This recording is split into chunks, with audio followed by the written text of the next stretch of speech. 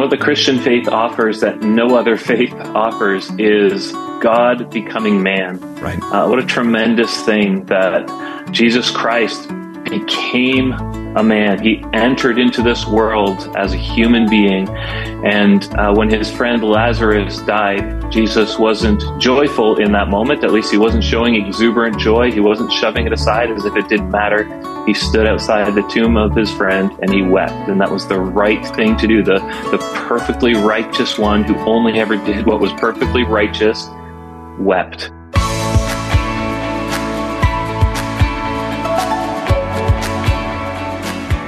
Hello and welcome to Candid, where we never settle for less than the truth. I'm your host, Jonathan Youssef.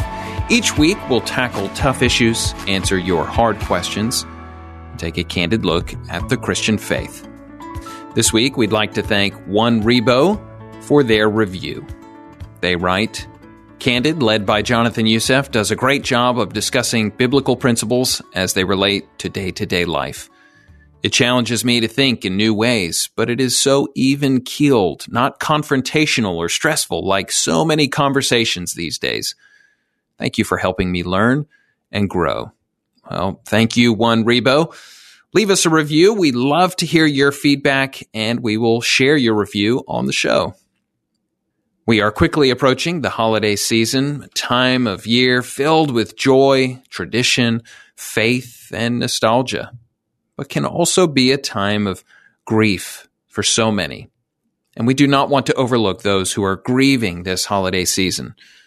Whether you are grieving the death of a loved one, a lost relationship, an unsaved family member, or an unfulfilled dream, today's Candid Conversation guest will minister powerfully to you. Author, pastor, and theologian Tim Challies recently released a new book, Seasons of Sorrow, a real-time, first-person, present-tense series of reflections on the pain that comes with loss and the comfort that God provides. I invite you to join Tim and I as we discuss what godly grief looks like and how we keep moving forward through deep grief in faith in Christ. Our prayer is that this conversation would give help, hope, and comfort to others who are enduring hardship, as well as those who may be seeking to help others walk this difficult road. Now, on to our Candid Conversation. Well, today we have a great privilege. We have Canadian theologian, pastor, noted speaker, author, and blogger Tim Challies. He's got the notable website, Challies.com.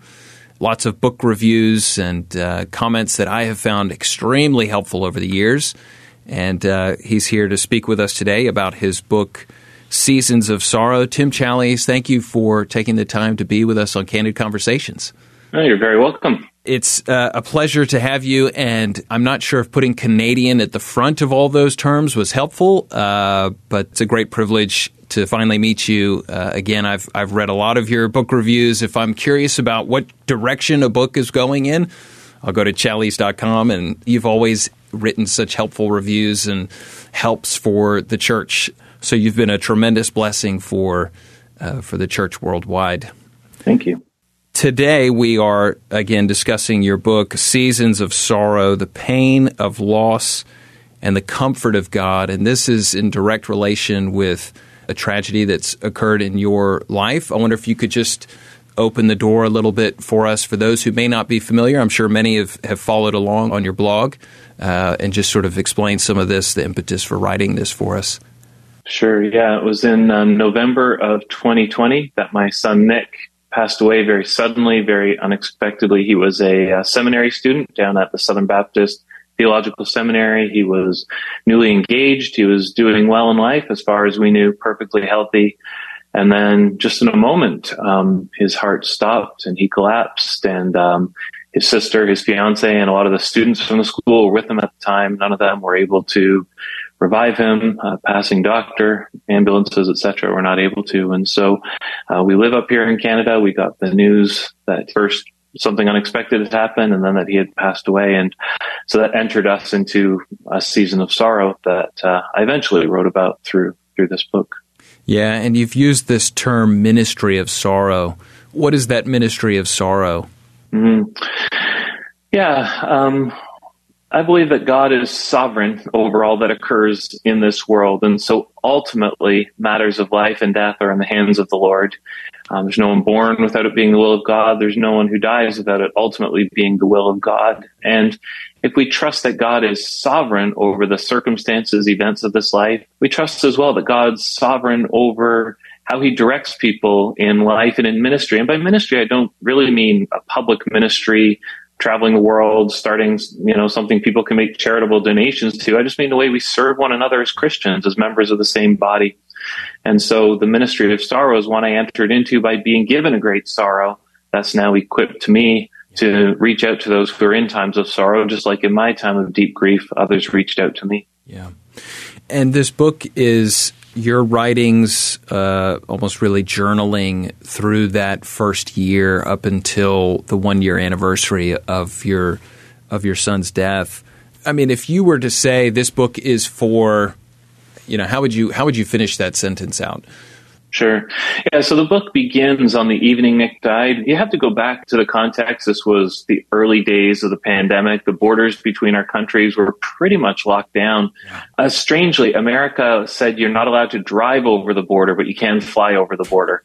And so we thankfully were able to get a flight down that evening. And it was while I was on the plane that I just started to write, because writing is just how I think, how I process, how I work through all of life's events, its great joys and its great sorrows. And so I started writing that night and just kept writing. It was probably 6 or 8 months in. I thought, well, maybe all this writing could be a book that could be of service to others. And so the book then is, as you said, a journal of grief. So it's a real-time sort of play-by-play or just, day-by-day journey through a time of grief. And so in that way, I think it's helpful for people who are going through grief, perhaps the grief of losing a child or just some of the other griefs we go through, losing a parent, losing a spouse. And then beyond that, I would say so much of what's common in any sorrow, or so much of any sorrow has a lot in common with other sorrows. If you were to sort of Venn diagram them out, you'd see that most sorrows have a lot of overlap between them. So I really think as we endure times of suffering in this life, this book, just like any other book on suffering, will have things we can latch onto and can help us through. Yeah. Tim, obviously you're well-read, well-studied, you're a theologian, you're a pastor. To the person who might say, well, of course, Tim was able to navigate this terrain because he was well prepared. What about the person who maybe isn't prepared for it or hasn't been or is just sort of a casual church attender or nothing at all? How would you respond to a reaction like that? Sure, yeah. I think we have lots of examples in the church of people who were well prepared in terms of knowing their theology, having lots of degrees and lots of credentials. And yet when a time of great pain or sorrow broke upon them, they revoked it all and walked away. And so I would want to say that intellectual preparation is important, but it's not sufficient. Yeah. We prepare ourselves by loving God, by committing our lives to Him, and really by just submitting ourselves to Him. And so when these times of pain come, we are going to have some big questions we're asking. But hopefully our faith is anchored in the Lord. It's anchored in God. And so when we go through these times, we're not driven away from Him, but we continue to depend upon Him. So I am very thankful that I was raised in a tradition of Christianity that emphasized doctrine. And I do feel that really prepared me for this. From my youngest days, I knew my only comfort in life and death is that I am not my own, but belong in body and soul in life and death to my faithful Savior, Jesus Christ. From Heidelberg Catechism, question and answer 1. If that's true of me, it's true of Nick. He was not his own, but belonged to Jesus Christ. And so we have these deep truths that in our times of sorrow, we're either going to call upon or we're going to reject and run away from. Yeah, that's so true. In your book, you talk about how up until that point, your life was sunny and happy, and I'm sure you experienced different trials and things, but this was sort of this a completely different darkness that had come in. I think that probably resonates with a lot of people in the Western world where we just have almost everything at our disposal. We've never really faced great tragedy. Of course, there are some and even many who have gone through that. But for those that haven't experienced it, maybe talk to us a little bit about what it was like, that darkness coming in, those thoughts and emotions that were coming to the forefront, and then what you were kind of leaning on in those moments of desperation, really? Yeah, I've often thought of this experience I had a number of months before Nick died, when I was just speaking with my wife, and I said, I think we need to prepare ourselves for times of sorrow, because the more I read the Bible, the more I see that is the normal course for Christians. We should expect us to endure times of sorrow, and yet we really haven't. We experience the normal kinds of sorrow. So my father had passed away, and of course that was a difficulty. But within the realm of everybody, pretty much loses a parent. And so that's, a normal difficulty. But I really felt like we ought to prepare ourselves. And the way we prepared ourselves was just really by continuing to commit to the Lord, commit ourselves to Him, commit even our children to Him. When Nick died, we did have this wave of grief, this wave of darkness that crept over us. And those who have experienced a time of deep loss or deep grief will know that it affects everything. It affects your body, it affects your mind, it affects your soul, it affects everything. It can kind of take over your life. And it takes time then to emerge from that, to begin to regain normal functions again. That can take weeks, months, for some even years. And so I think if somebody in your life is going through a time of really traumatic loss, you have to be aware of that they're not going to be themselves for some time, and that their capacity to do normal things may be substantially reduced for quite some time. Yeah. There's kind of this thought that, no matter the circumstances, Christians should be joyful in all things. And so there's no room for grief or grieving, and you just kind of got to pick yourself up, find your hope in Christ, and move on. What do you say to that sort of attitude? What the Christian faith offers that no other faith offers is God becoming man. Right. What a tremendous thing that Jesus Christ became a man. He entered into this world as a human being. And when his friend Lazarus died, Jesus wasn't joyful in that moment. At least he wasn't showing exuberant joy. He wasn't shoving it aside as if it didn't matter. He stood outside the tomb of his friend and he wept. And that was the right thing to do. The perfectly righteous one who only ever did what was perfectly righteous wept.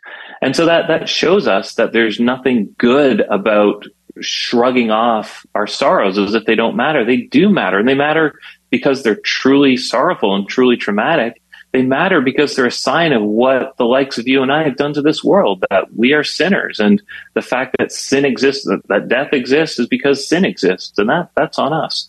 And so we should weep, and we do weep. And so what distinguishes Christianity is that we grieve as those who have hope. And so our grief is not endless. Our grief is not purposeless. Our grief is not just empty. We know we're grieving with true hope as we look toward the great future to come. How do you find that your relationship with Christ, even your relationship with your family, your church, have those been changed or transformed in light of this? And what did that kind of look like?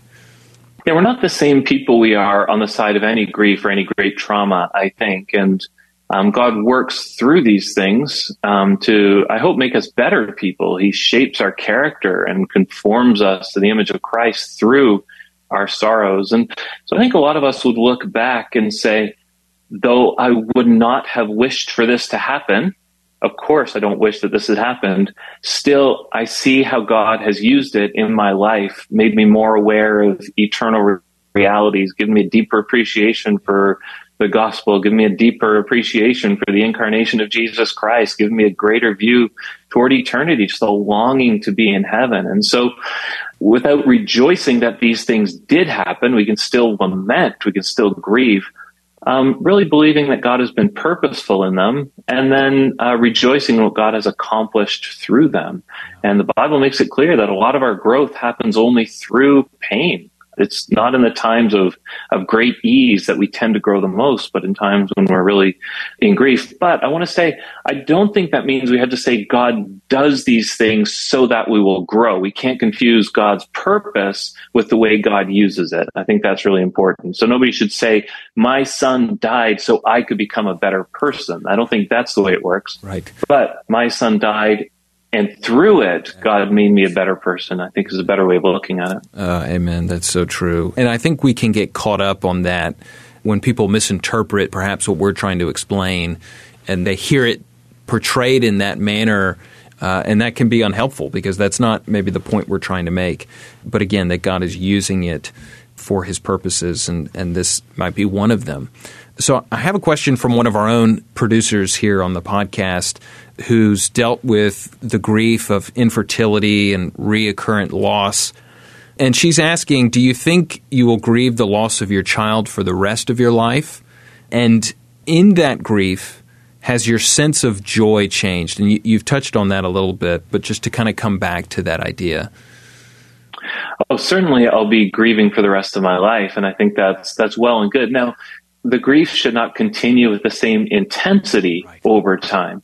We do have to move through our grief and go on with life. And right from the beginning, Aileen and I made it clear to one another that we did not intend to drop out of the race because of this. We were going to grieve, but we're still going to keep laboring for the Lord. In fact, we were going to receive this as something very meaningful and very precious from the Lord, and then turn it outward into greater love for God and greater service for his people. Again, the ministry of sorrow, saying, if God is really purposeful in the finest details of all that goes on in this world, then surely he's purposeful with our losses and our griefs. He loves us. He's inclined toward us. His heart is for us. He's not doing things arbitrarily. He's doing things very purposefully. So how am I going to receive this from God? I'm going to receive it as something meaningful and something I can turn outward then in love and service. And think whether the loss is infertility, whether the loss is of a child, whether the loss is of a spouse, whether the loss is of a job or ability, whatever it is, we receive that from the Lord. And we turn it into love and service. I recently got to spend a little bit of time with Johnny Erickson Tata. And aren't we thankful that she received her paralysis as something meaningful? And she spent her whole life then serving God on the basis of it. That's so precious. And she's simply doing what the Lord has called her to do in that, I'm sure. Yeah. Let's talk a little bit about, because I know you have specific reference to one day when you were visiting the cemetery, and there was a couple that came alongside. So, and you can use that as an example. But what are some of the examples of God's graciousness and mercy and goodnesses that he's brought into your life in the midst of a difficult season? It was a very difficult season, not least because it was still relatively early pandemic. And in Canada, the pandemic lasted almost a year longer than it did in most of America in terms of the measures stayed in place and the caution and so on. So we experienced the normal sorrows, but then also the sorrows that come with a lot of isolation when people are literally forbidden. It's literally legal for people to come into our home or to be with us. And so it was a long time. But the Lord really did meet us in many ways. And, God really reached out to us in the ways we should expect, through his word and through his people. And so God's voice never boomed from the sky, but God's people, as they were able over time, they spoke his words to us. And we held on to those words as God's own word, just spoken through his people. And God ministered to us through the word, of course, through the Spirit, was very present with us. There were a few occasions where something special happened. And, the one you referenced, we were at the cemetery one day, a particularly sorrowful day when it was the day Nick would have been married. And so we were just aware that this was letting go of the future. Nick never would be married. He never would have a wife. We never would be grandparents of his children, all of these things. And so just a day of deep, deep sorrow. And so Eileen and I were at the grave just weeping. And wouldn't you know it, the Lord dispatched a couple of his people. And so mom and dad, whose son is buried in the same cemetery, they read my website, they were aware of the loss. They just happened to be there, that day. They don't usually visit at that time, neither do we, but there they were, and they recognized us, and they came over, and they just ministered to us. And it was really just such a holy moment. We've never seen them before or since. Yet God knew exactly what we needed and when we needed it, and he dispatched people. And another time I went there when I just personally was having a really hard day, and I just went to the cemetery. And wouldn't you know, one of our deacons just happened to be there. Again, I think as far as I know, the only time he's been there, but just the Lord aligned the circumstances through his providence. We don't even have to talk about miracles, right? Even better. God just worked his providence to bring me and them there when they could minister to me and I could receive their comfort. So God has been so patient and so gracious and so kind to us. Mm. Let's talk about the response to the book so far. I mean, you got comments from some really helpful Bible teachers on the back, Alistair Begg, Paul Tripp, Albert and Mary Moeller, Nancy Guthrie. Let's talk about the response, not necessarily from those people, but just in general, the general reception. Have you received helpful letters and emails and texts or anything like that on an issue that is very challenging? The reader gets quite an insight into the depth of your pain, but also, as you mentioned, sort of this high hope that emanates from that. Mm-hmm. Yeah, so far the feedback has been very, very encouraging, very positive. And I think what means most to me is when somebody who is going through or has recently gone through a very similar loss reaches out and just says thanks. And I had a father whose son died recently reach out just yesterday and say, "You're speaking words for me," or something along those lines. And that was just such a blessing to hear, because he can identify with what I'm saying. And I know the Lord gifts us all in different ways. And one of the ways he's gifted me is the ability to express these things. And then he's given me this circumstance in which I can do so. And so doing my best to embrace the gifts God has given me and use them for his service, it's such a blessing when we can then see them operate in those ways. And so that's been a tremendous encouragement. And then also people who are going through different losses. When somebody who's recently widowed reaches out and just says, "Thank you, this is speaking my language," that's every bit as comforting and helpful. Yeah.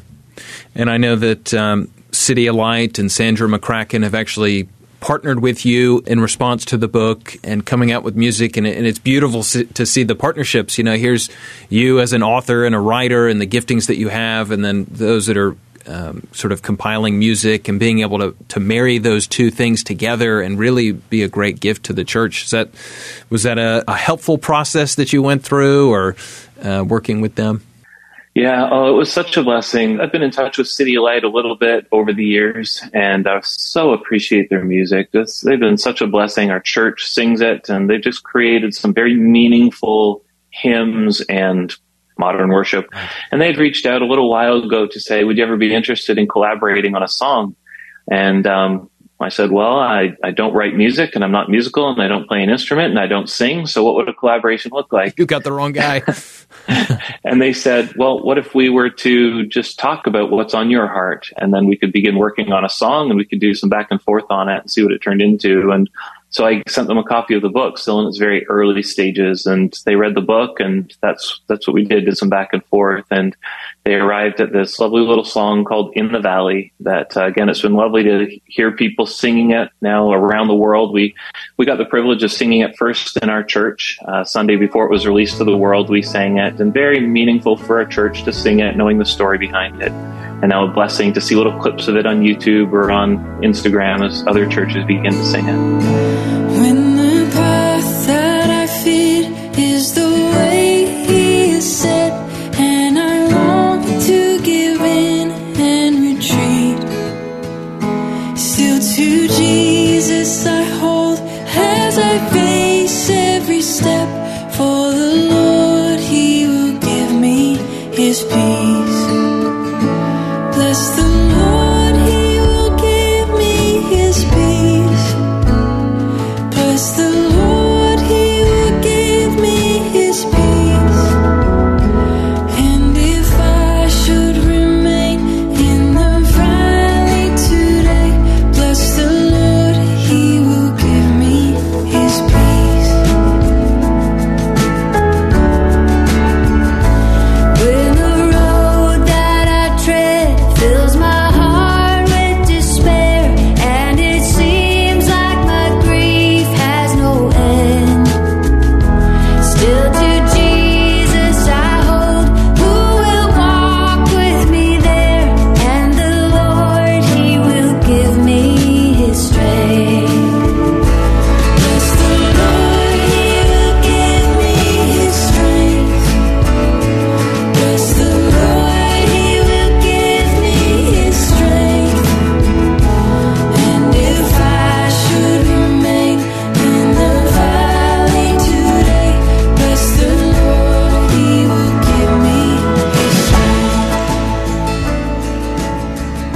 Well, Tim, just thinking about words of encouragement that you might have for a Christian brother or sister who's grieving and perhaps going through a moment of struggle in their faith through a season, somewhat similar to what you've gone through. What words would you have for them?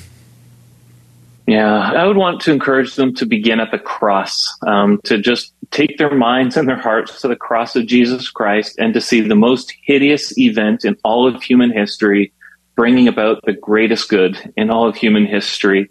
And then you can work from the greater to the lesser and say, look, if God can bring such good out of such horror, then surely God can bring good out of this. And if God was so purposeful in what transpired at the cross, then surely he's been purposeful in what's transpired in my life or in the death of a child or whatever circumstance we're lamenting. So when we start at the cross, we've oriented ourselves properly. And then I think as well for people who are going through grief, just find that thing to anchor yourself to. Just find some truths that are absolutely fundamentally true. You're not going to swerve from those. And for us, that was the goodness of God and the sovereignty of God. We would not back away from saying God is sovereign. He ordains all the events of this world. He's intimately involved in them. And God is good. He's inclined toward us. That means he's not done anything bad. He's done things that are purposeful and good and someday will make sense, even if we can't see that now. And so anchor yourselves to truth. And I think you'll then see you can work back from those and just begin to draw comfort from the Lord. Yeah. Well, the book is Seasons of Sorrow, the Pain of Loss, and the Comfort of God. Tim Challies, it's been a privilege to have you on the program. Thank you for your ministry. Thank you for the work on this through a difficult season. And we pray blessings upon you, brother. Thank you for taking the time to be with us. You're very welcome. That you walked with the weight of the cross, all my pain and my sorrow you held. So to you I shall hold, you redeem every loss. For my Lord, you have given yourself. Bless the Lord, for he gives me himself. Bless the Lord, for he gives me himself. And if I should remain in the valley today, bless the Lord, for he gives me himself. Bless the Lord, for he gives me himself. Bless the Lord, for he gives me himself. And if I should remain in the valley today, bless the Lord, for he gives me himself. Bless the Lord, for he gives me himself.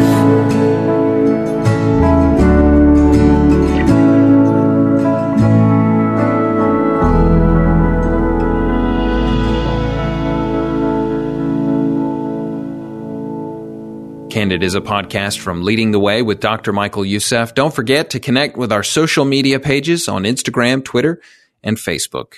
And subscribe to Candid Conversations on your favorite podcast platform so you never miss an episode. While there, please leave a review. It does help people to find us. As always, thank you for listening to and sharing this episode.